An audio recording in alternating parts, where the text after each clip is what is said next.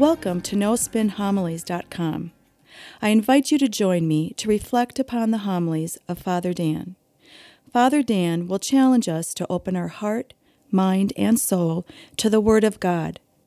Father Dan will draw upon sacred scripture along with art, literature, and the lives of the saints to help us grow in our love and knowledge of the scripture. In doing so, we can become the living Word of God in this world. Now it is my pleasure to present to you No Spin Homilies.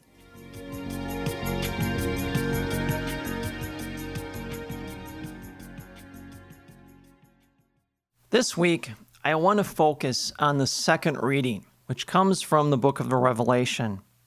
Now, Revelation is the last book in the Bible. Unlike many reading novels, we become excited, especially after reading a long novel. We become excited as we near the end. We want to know if the story ends in a happy ending, or maybe a sad ending, or it's a tragedy. And so we become excited at the end. Well, the book of Revelation is the end of the Bible. Now, what we have to realize, first and foremost, the Bible is a collection of various texts or stories, varying from different periods of time. The Old Testament, the New Testament, together they span thousands of years. Well, the Bible is also written by different authors. The prophets, the apostles, the disciples of Jesus. More to it, the Bible was written for different audiences. The prophets addressed the Israelite nation. The apostles, Peter, James, and John, they all wrote to our early Christian church. The gospel writers wrote to the apostles themselves so they would not forget any of Jesus' actions or his teachings. Nonetheless, the Bible is one book. It's told to us by one author, God. That's why the Bible is described as the Word of God. Every time we celebrate Mass, when we read the readings, we always end the readings by the Word of the Lord. So we recognize the Bible is authored by God and God alone. Now, we may read from the book of the prophet Isaiah or Ezekiel or Jeremiah. We may read from St. Paul's epistles or from St. Peter, but they are all inspired by the Holy Spirit, by God. And therefore, the author of the Bible is God. Now, the Bible is a great story told to us by God from the very beginning. From creation and the fall of Adam and Eve, the fall from grace, it continues with the formation of God's people, the Israelite nation. And finally, it reaches its apex, its climax, in which God himself, Jesus Christ, the Son of God, comes into this world. He lives our life, dies our death, and then rises to new life. So it begs the question, how does this great story of salvation end? How does it wrap up? Well, that's what Revelation does. It gives us the answers to that. That's why I want to focus on the book of Revelation this weekend. Now, whether we've noticed it or not, throughout all 5 weeks of this Easter season, we have been reading from the book of Revelation. Now, Revelation is probably one of the most popular books we will find in the Bible. And why not? The images that it contains are very intriguing. For example, the 4 apocalyptic horsemen, the 7 seals that are opened, the trumpets that sound and fire rains down after them. These images are very fascinating, aren't they? It's only natural that they would attract people. Another reason why the book of Revelation is popular is because people think that this book contains the prophecy of when the world will end. More to it, the coming signs that will come before the world ends, so that we will know when this will take place. And why not? Revelation is the last book. It truly contains God's last words for us. Now, we have to be very careful on how we read the book of Revelation. Revelation, remember, just a few years ago, inspired a lot of interest. It became a source of intense scrutiny. How so?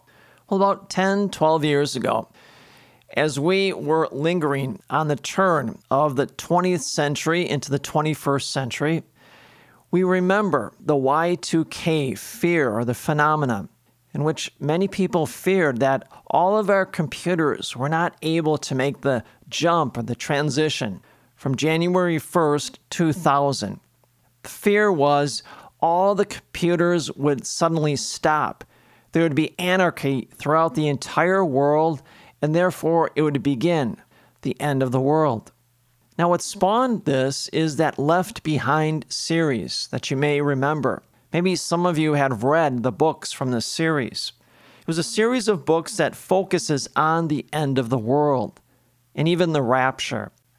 Consequently, these series of books irresponsibly took a series of excerpts or quotes from the book of Revelation in order to back up its prophecy of the end of the world.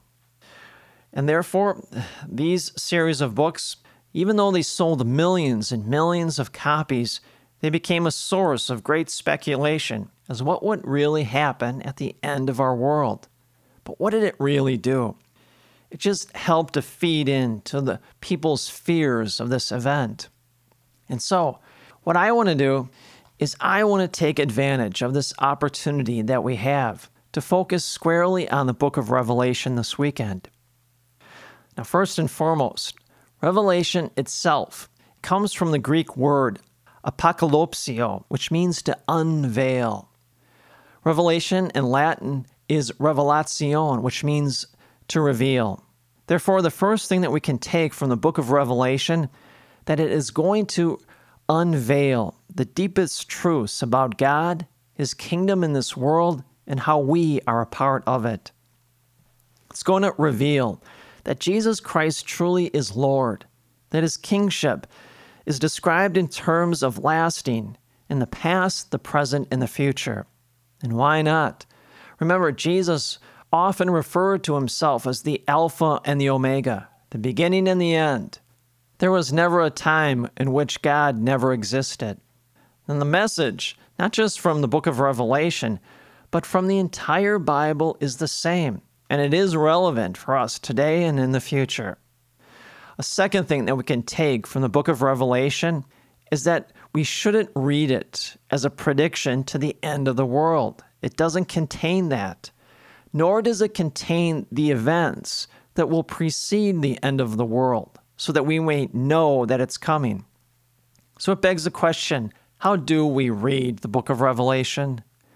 Well, we read it the way the early Christians in the first century read it. They read Revelation through the lens of Jesus' death and resurrection.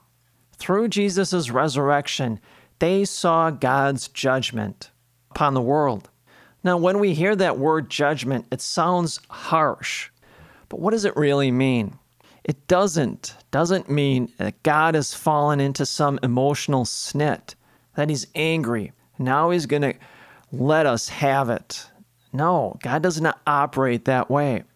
Instead, judgment means God's passionate desire to set all things right.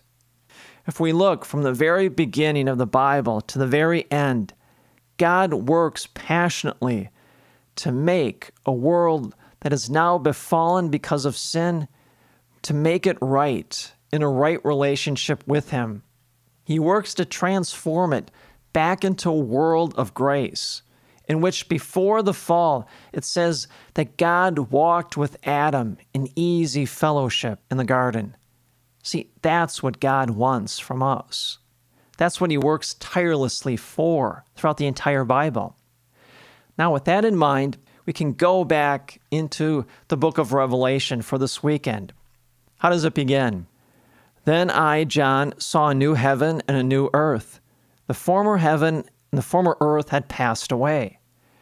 Now, if we were to take that literally, yes, we would say it basically predicts the end of the world. But realize John wrote this in the first century. And as I am speaking, I am in the 21st century.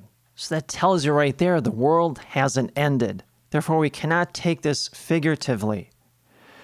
We have to read this as the early church fathers read this. Again, they saw the world, yes, passing away. But after the resurrection, the old world, more importantly, the old forces that once governed us, which were what? Sickness, fear, hatred, prejudice, sin, and death. They had the final say over us. And yet, the early Christians saw through the resurrection of Christ, those things no longer governed us. Notice what John says next. I saw the holy city, a new Jerusalem, coming out of heaven from God. Well, a new world order was being ushered into this world, and the early Christians saw it. They saw it again through the death and resurrection of Jesus Christ. Now our lives are ordered to Christ. Our lives are governed by God's love and His grace, and above all, His mercy. And remember, God's mercy is love that is eager to forgive. More to it, our lives are now joined with God. We share in a life with God. And this is what John is getting at when he says, I heard a loud voice from the throne saying, Behold, God's dwelling is with the human race. He will dwell with them, and they will be His people. And God Himself will always be with them as their God. Well, God dwells with us forever, doesn't He? Remember last week's readings in which we recognize that baptism is the second greatest event? In that event, we are taken possession of by God. And as Jesus says in the gospel, we now are in God's hands, and no one at all shall take us out of His hands. That's why we now share in a life with God. More to it, God also exists in the sacraments, in the Eucharist, in the life of this church. Our identity is now founded in our life with God. And it's a life that is permanent, that exists forever. One last thing. John says, He will wipe away every tear from their eyes, and there shall be no more death, or mourning, or wailing, or pain, for the old order has passed away. Well, that's true. In the ancient world, people wept because death was permanent. Funerals in the ancient world basically went on for several days. People wept uncontrollably. Why? Because they truly believed that death had the final say over us. There was nothing after death. We would never see that loved one again. And yet, what's the prophecy here? This is no longer. That's why John says every tear will be wiped away, which means what? The sadness of death gives way to the bright promise of immortality for all of us, such that what? Our life is changed, not ended. When we face death, we gain an everlasting dwelling place in heaven. And my friends, that is truly the happy ending, not just for the book of Revelation, but for the entire Bible. See, what we have to realize, the entire Bible is about God's pursuit of us in order to restore us in right relationship as it had existed before the fall of grace. And therefore, at the end of the Bible, it does happen. We essentially are destined for an eternal life with God in heaven, with all the saints and the angels, and with our ancestors. And that, my friends, is a very happy ending for us all. And may the grace and the peace of Jesus Christ rest upon you always.